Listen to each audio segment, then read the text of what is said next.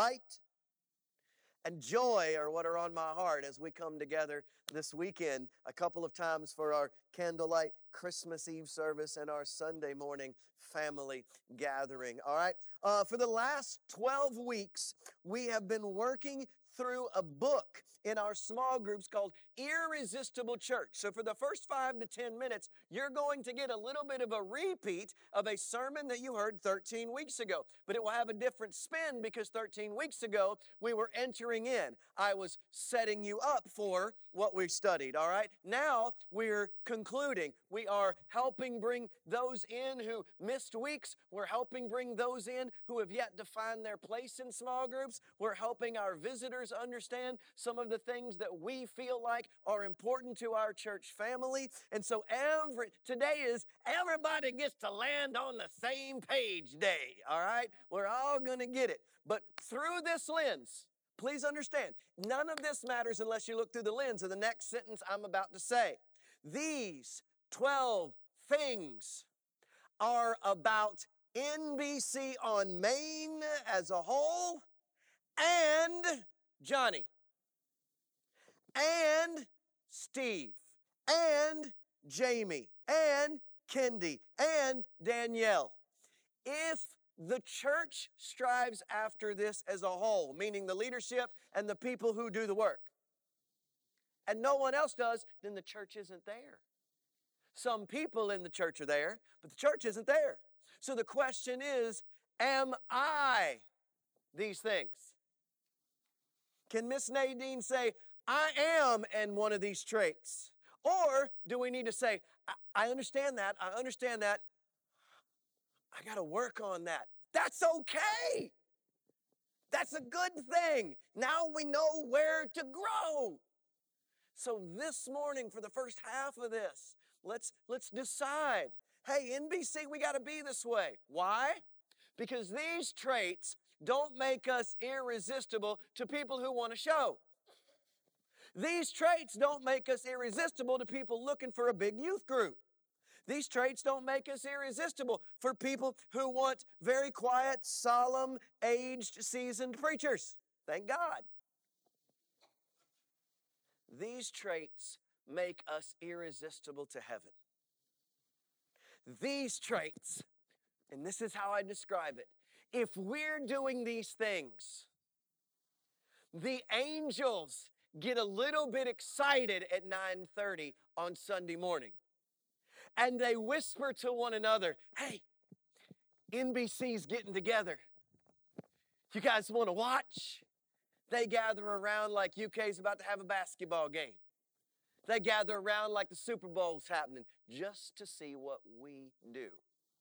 If we and ye are doing these things, okay? So for 12 weeks, here's what we've learned. An irresistible church, a church that heaven applauds, has these traits. Do we hunger for His presence? Do you want to be around the worship? Do you want to be around the little bald-headed preacher? Do you want to be around your friends and family because you haven't seen them in a week or two? Or do you want to see the face of God and hear the voice of God and allow Him to fill your cup? That is trait number one. I can't wait to stand with Jesus. That's trait number one. Do you wake up on Sundays with a parched feeling in your soul that makes you want to reach for a drink and just soothe everything about you with the presence of God? Do you hunger for the presence of God? Do you remember who you are?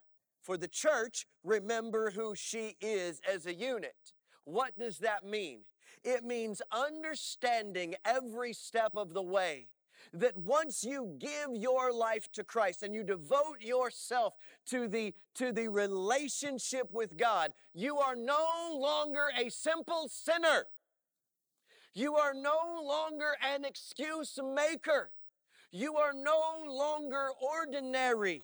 You are extraordinarily His. You are a child of the universe maker. You are a partner with a galaxy creator. You are the child, not of the King, but of the King of all kings. Do you know your place? People want to look and watch and see people who know who they are. Do you live your life as if you're bought, paid for, and loved by the King of Kings and the Lord of Lords? That is what heaven applauds. Do you live? Do we live heart first? Is it not about image, but about what is right? Is it not about gain, but about what nobody sees? Is it about what you want or what you can give? A healthy, irresistible church lives heart first, not mind first, not hands first, but heart first. How can I pour? Not what can I get? It's not about the show, and it's not about the dough, and it's not about how we roll. It's about what is going on in my heart that God is doing so that I can be different and make a difference in the world around me. Oh, Lord have mercy, Christmas time. Dun, dun, dun. I'm not asking if there have been times in your life that you were grateful. I'm not asking if there have been times in your life when you are thankful. I'm not even asking if you're grateful for something right now. Here's the question: do you practice gratefulness? When you feel ungrateful, are you grateful? I watch, and I hate that it is true, but it is the way to understand this. I watch the sadness. I watch the strain on people's faces when they deal with a couple of things: toddlers, teenagers, dollars, and spouses. If your toddlers, your teenagers, your dollars, and your spouses were all good, and by all good, defined by you as the way I want them to be, then joy would be blowing through this place.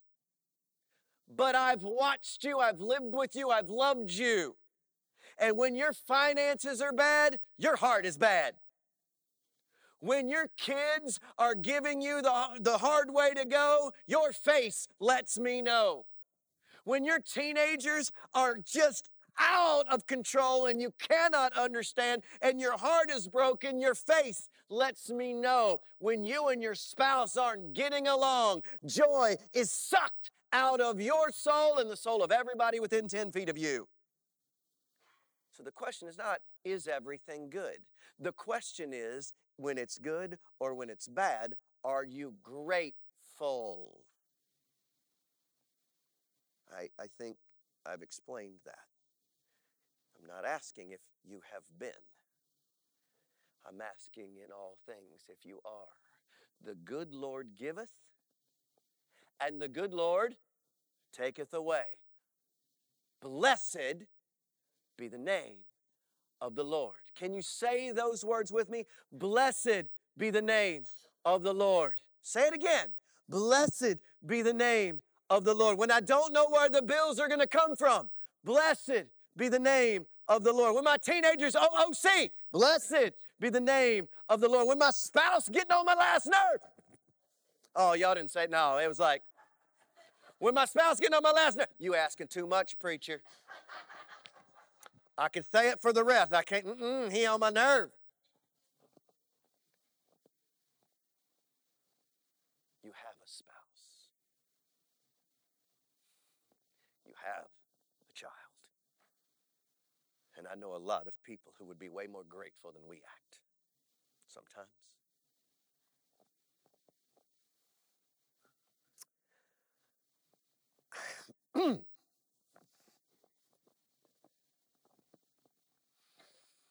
As God has prepared my walk through these things this week, He has had to lasso me in a little bit on this one. Listen to me. Relationships are hard. Everybody doesn't parent like you. Everybody doesn't act like you. Everybody doesn't sin the same way as you. You notice I didn't say everybody isn't as perfect as you. No, everybody doesn't sin the same way that you do. We have a tendency, the healthier that we get, praise the Lord, the healthier that we get, to begin to call out sins that we feel strengthened and prepared to do, right? So you're in the gym and everything's going well and the 10 pounds is now 15 and the 15 is now 20 and then you realize you can throw up 100 pounds 20 times. Hey, this is all right. Let's see how high I can go. 100 times 20, that's 2,000. Throw 2,000 on there. Let's see how I can do. Y'all know how stupid that sounds, but some of y'all be doing that with your spirituality. Some of y'all be doing that with your spirituality. Man, I feel good. I got joy. I even got some hope. You know what I'm going to do? I'm going to fix that sinner. Steve's down here like, oh, come on, little preacher. I'm going to fix that sinner. Y'all know that commercial with the tattoo guy? Stay in your lane, bro. Y'all get so spiritually anointed that you want to be jumping out your lane. And a lot of you lately be like, you just want to tell me where mine is. Got me some spiritually healthy church folks be saying, hey, I think you ought to be doing this, and you ought to be doing this, and you need to be doing this. And what I want to do is say, shut up, call me after you've prayed. But I don't. I don't. Somewhere along the way, I learned some things. I ain't perfect, and every one of you knows it. I told you not to join here if you needed me to be. But listen to me. I know things you don't know.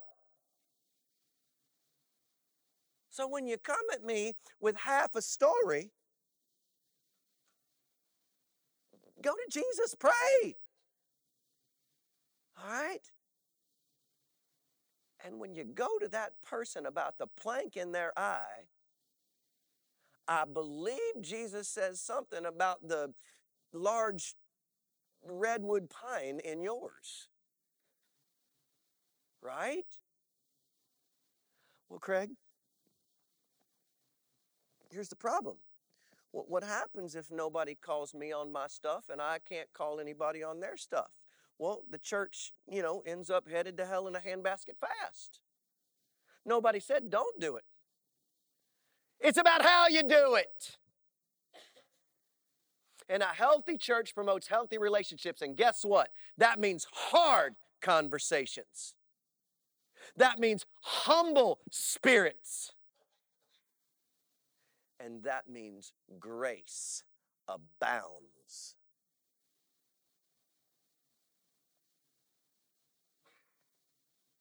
There's a sermon coming in the next few weeks all about this, because we need to be reminded. A healthy church promotes healthy relationships. If a healthy church promotes healthy relationships, then there are healthy conversations, and those conversations sometimes turn into confrontations, and those confrontations sometimes turn into arguments, and those arguments sometimes turn into fights, other times they turn into wins.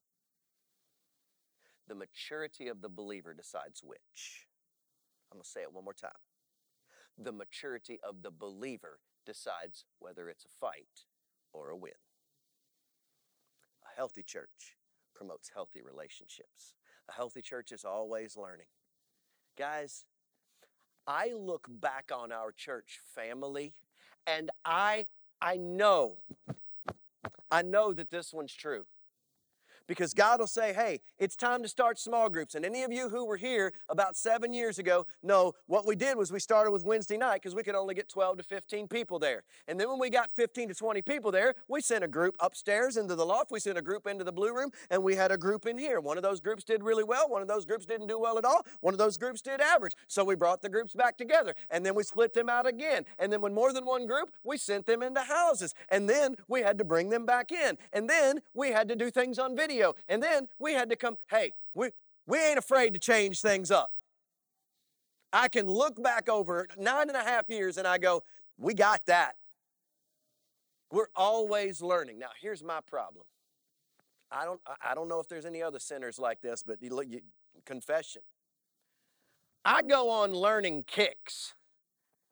Anybody else? Something will fire me up and I'll be like, I'm just, Steve will give me a book.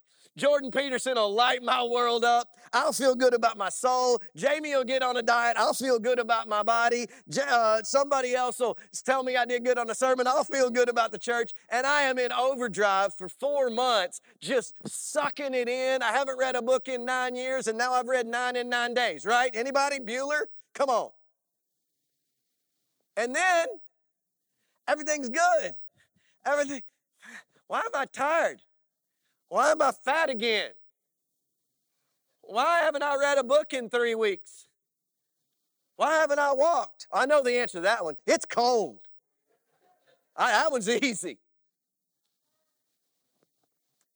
My need, my personal need, as we've gone through these things, for me, I don't mind telling you, I have 2 convictions thus far personally. One, I know how to have the hard conversations, and I am comfortable having them some of the time. I've got to push my some of the time to all the time.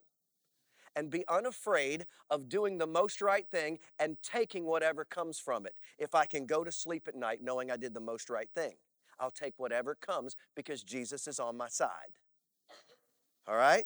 I've got to know that and do that. Trust the covenant, trust the call. Number 2, stop sometimes learning. Even if I have to spread it out, start reading a book today, start getting into the gym in a month, start eating healthier in next Christmas.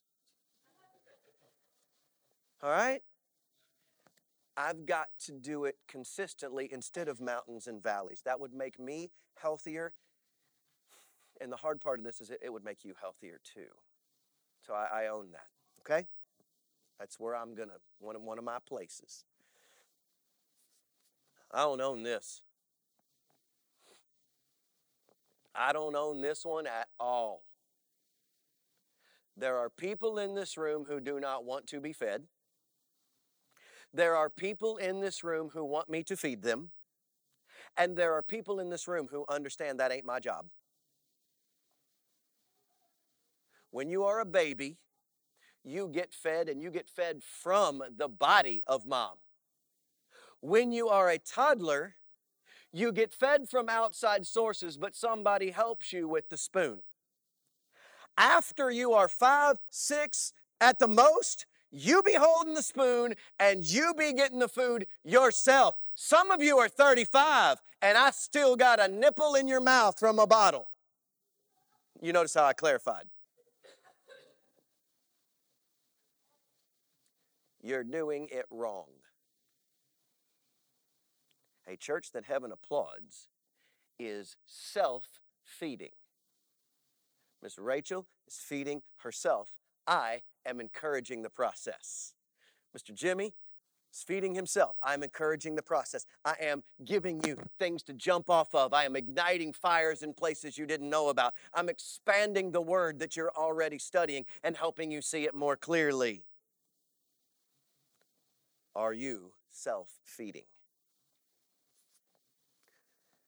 Connects everything to a soul. All right. This, in essence, means a church never forgets that as good as its youth program is, as good as its worship program is, as good as its women's program is, as good as its teaching program is, as good as its kids program is, it's not about any of those things ever. At the end of the day, when we say we want to be a unified church, we want to be a celebrating church, we want to be a church in the Word of God, and we want to be a mission church, even those things all direct us to two things: discipleship and evangelism.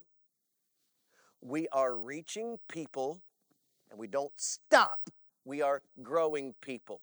We are letting God save souls, and then we are expanding God's role in the soul. We can never forget that once you're in, God loves you, God will help you, I'm here to grow you, but there is the mission. Not here, there. Connects everything to a soul.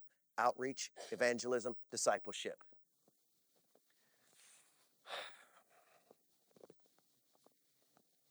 We, in a culture and in a society, are going to have to swim upstream to get this one right.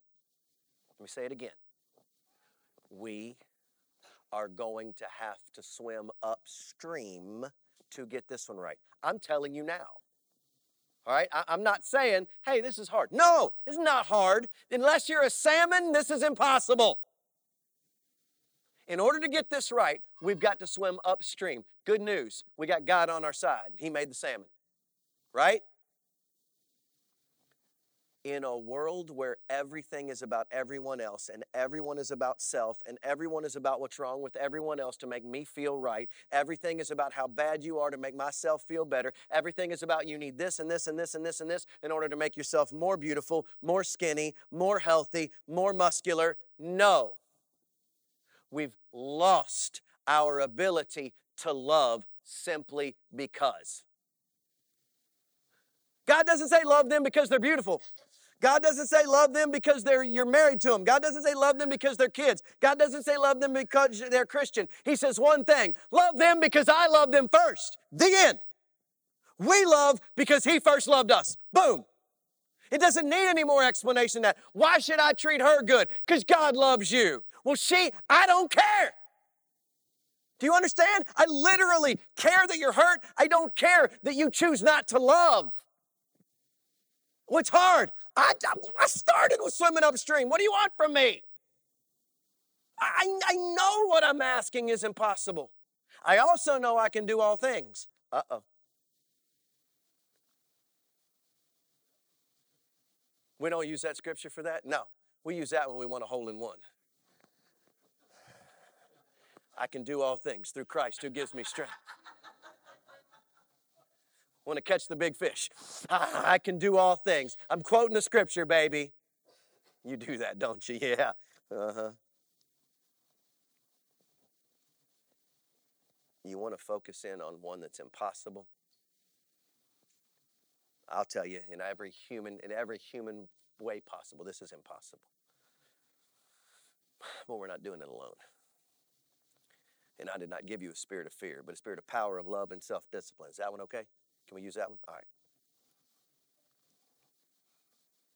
It's more fun having him down here. At least I'll get it right. You see, we have a problem. See, I need Steve down front because Steve makes my sermons better. You need Steve in the back because nobody can see the words. So it's a both and. How do we work this out? All right.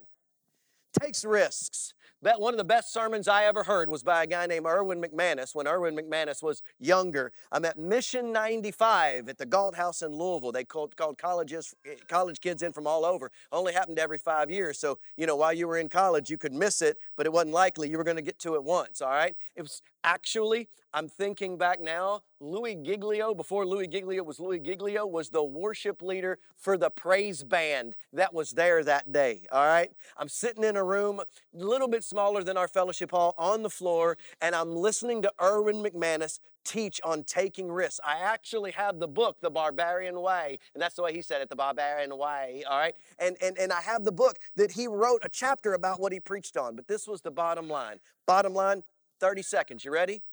King Saul, up until the guy that would follow him, the most powerful king Israel had ever known, up until the next guy, right? And God has told him where to go. God has told him what to do. And he's sitting under a pomegranate tree asking the guys around him what he's supposed to do. Let me repeat. God has told him where to go. God has told him what to do. And he's sitting under a pomegranate tree asking people what they think he should do. Jonathan, all right, Jonathan, David's best friend, son of Saul, is like, I know what we're supposed to do. So he goes out into this valley and he says, hey, if the enemy tells us to come up, we're coming up. And his armor bearer, his personal Oompa Loompa is like, okay, bub. The two of these guys by themselves, they go out, they get in the valley, and they look up. Now, they're in the worst position ever, right? The enemy's above them. They have the high ground. That's where you want to be. They're down, and a guy leans over and waves. He goes, hey, come on up. One of the enemies says, come on up. So Jonathan's like, there's our son. They both climb up, kill like 100 people, and then go back. Dad, we're supposed to go. This thing is risky. You might get killed. You might be made fun of. You might not get to marry the girl you think you're supposed to marry or the guy you think you're supposed to marry. You might end up with your life not looking like you thought it was supposed to look, but I promise you on the other side it will look better. But following Jesus is risky. That's why he says deny yourself and take up your cross if you're going to follow me. That's why we're upfront about our covenant. Here's the things we expect. Yay! That's right. He's happy. I know up front. I know up front this is what's going on. A healthy church humbles itself. A healthy church says, man, look how good we're doing, but look how far we have to go. A healthy church says, I made a decision. I thought that decision was right. I prayed through that decision and ran that decision through elders and through staff and through spouses, and I thought that decision was right. That decision was wrong. A healthy church says that decision was wrong and corrects that decision instead of driving head first because I'm right. That's what you do. And then you pray for grace. A healthy church humbles itself. We own who we are and we will throw our shoulders back. But we're not throwing our shoulders back because of us. We're throwing our shoulders back because of him. The focus of everything that we say and do and celebrate is that he is good, not we is.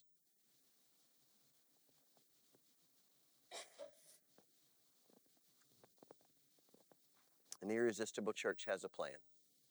For the next few minutes, this is where we're going to land. I never want there to be any doubt about who we are and where we're going. But I understand that you guys don't want to hear the core values sermons every 6 months. I understand that you don't want to hear healthy church traits every 6 months. I understand that you don't want to do another book called Something Church that sounds like irresistible or healthy, but it's bigger church or yummier church or, I know. But at the end of the day, that's what Jesus did. And beginning with Moses and the prophets, he explained the scriptures to them concerning himself. He repeated over and over what he already knew. And he reminded them of things they already knew because we forget. Because we're sheep. And sometimes we need to be reminded.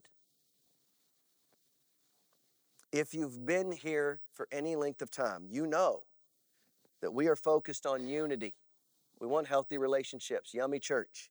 We are focused on celebrating. We don't want boring worship. We don't want people staring in worship. We don't want you sitting through worship. We want active participation in celebrating worship. We want to go and do. We want to do missions. And our small groups have now done 9 missions. And we have gone overseas and we have gone to Eastern Kentucky. And we are gonna push forward in missions. And we stick with the word. I know. I get it. Some of you are excited as all get out that today's not about Luke. I get it. But I'm going to stand before Jesus. He's going to go, what'd you preach on? Sex? What'd you preach on? Food? What'd you preach on? Drugs? What'd you preach on? Alcohol? No, God, I decided I'd preach the word. I'm okay with that, church. Be as mad as you want to be with me. I'm pretty good with that. So we're going to stay focused there. Maybe not 52 weeks a year, but that's where we're going to be focused. All right? But I'm about to make sure you understand the plan for the next year. I think some of you are going to be like, that's my guy. Others of you are going to be like, nuh-uh. Let me just say before you say either one, don't care. I'm going to stand before God. I'm going to know what he said. I'm going to stand before our leadership. I'm going to know what they said. I'm going to stand with our staff. I'm going to know what they said. Now, for the last year, we have pushed in on two things. Church, right here, worship, and what? Small groups. Okay? That's what we've done. Church and small groups. Now, alongside of that, we got a great kids ministry. It would be blowing it out of the water if 72 kids didn't have the flu every week. Okay? Right? I mean, if you look around right now, this is about an average crowd for us. All right? We've been running, actually, for the last semester, we've run 129 people. All right? You ready for this? I can name 4 families that are not here today that are here every week that would add 25 more, and we'd be at 140. I can tell you that if everybody who was here this morning, everybody who was here the last 4 weeks was here right now, we'd have about 205, 206. All right? So I struggle with attendance, but I also know we're still reaching, right? So I'm trying to balance that. But we have a great kids ministry. We were averaging about 14 or 15 in youth ministry a year ago on Wednesday nights. Now we're averaging 22 to 23. That's about a 40, 50% increase. I'm good with that. All right? We have worship nights. We have marriage retreats. We have women's ministry events. We have men's ministry events. We have candy cane making days and gingerbread house making days. And we have church cleaning days. And we have church decorating days. All right, here's the plan. A healthy church, an irresistible church has a plan. Here's the plan. Worship in small groups. Somebody says, what's the plan? Worship in small groups. Are we going to have art camp? Dunno. We're going to have youth camp? Dunno. We're going to have women's ministry events? Couple. Well, what do you mean? You're canceling everything? No. We're going to do what's necessary and nothing else. We are going to pour ourselves into what we do well and what we do best, and we're going to drive it. Yes, that means students on Wednesday nights. Yes, that probably means some discipleship of some students who are ready to be discipled. What it doesn't mean is I feel obligated to take your child to Kings Island. What it doesn't mean is I feel obligated to take your toddler to the zoo. What it doesn't mean is I feel obligated to do something that we've done for the last 50 years. No obligation whatsoever, feeling pretty free about it. Well, Craig, what if we want to go to Kentucky Kingdom with our children? Hey, you and your small group, call me. I'll get you group tickets. Have fun. Well, what if we want to do a mission? You and your small group, have fun. Tell me how I can help. Well, what if I'm not in a small group? Y'all ever seen the end of the credits of Coming to America? Eddie Murphy's dressed up in a way he wouldn't be allowed to be now. And the guy says, hey, taste the soup. He says, what's wrong with the soup? He said, well, taste the soup. He said, what's wrong with the soup? I said, just taste the soup. He said, all right, where's the spoon? That's what I'm saying to you. What if I'm not in a small group? Get there. There's not one on a day for me. Baloney. I got small groups on Sundays, Mondays, Tuesdays, Wednesdays, Thursdays. I took Friday off. That's your day. It ain't because we ain't got one for you. It's because you don't want to get up early or stay late. Feeling pretty free because I got a plan. We are really moving in. I'm going to pour into small groups and small group leaders. Small groups and small group leaders are going to pour into you. We're going to celebrate as a family together on Sundays, and every once in a while, we're going to come together and do stuff just because. Just because. We feel like worshiping. Let's have a worship night then. Right? We feel like playing. Let's have a redneck roundup and play cornhole all night with absolutely zero Bible study whatsoever. Let's just be together. Okay.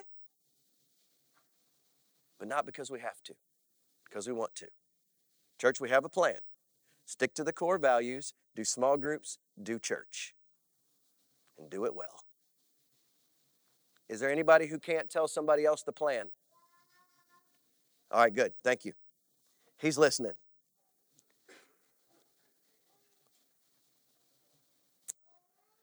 From Acts chapter 2, when the church fell in love with becoming the church. when the church got excited about being the church. When the church was what God created the church and Paul affirmed the church to be. Here's what it looked like. And they devoted themselves to the apostles' teaching, to fellowship, to the breaking of bread, to prayer.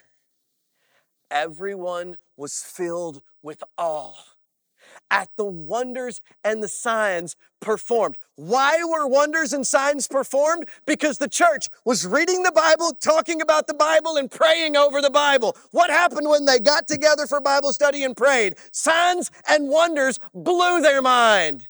They didn't go to Kings Island. They didn't have art camp. They didn't have vacation Bible school. They didn't do marriage retreat. Ah! Some of y'all just went, wait, no marriage retreat? I didn't say that yet. I said, I don't know. I think we ought to have it. Marriages are important. All the believers came together and had everything in common. Let me. Do we all make the same amount of money? No.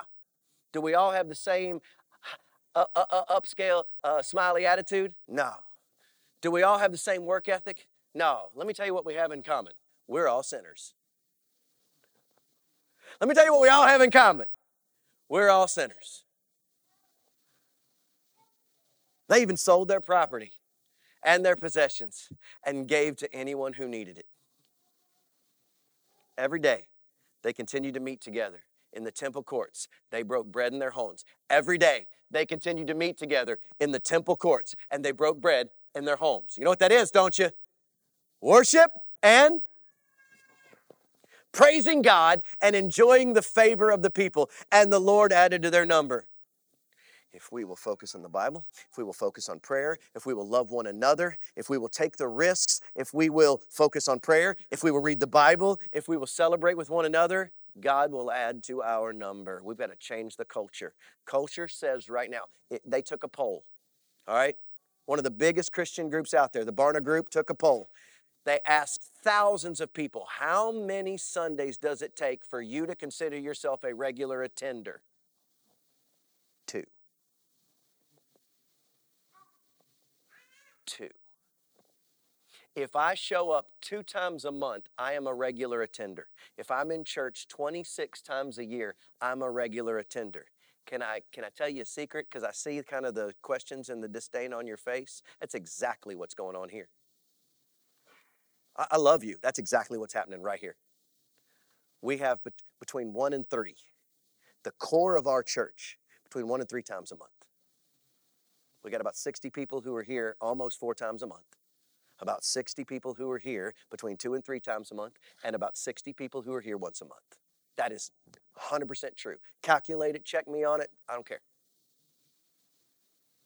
But the numbers say twice a month, and you think you're a regular attender. I don't. I love you. I don't. I do want to be an irresistible church. I will reference this book from now on, but I will not focus on it because it's not the most important book. We're going to stay in the scriptures. We're going to be encouraged by things like this. We're going to gather, we're going to worship, we're going to teach. And the next opportunity to do that, Saturday night. Saturday night at 5 o'clock, worship, short teaching, candlelight experience prior to celebrating Jesus' birth together. We'll be here Saturday evening at 5, Sunday morning at 10:30. I love you. I'm thankful for you. Have a great day.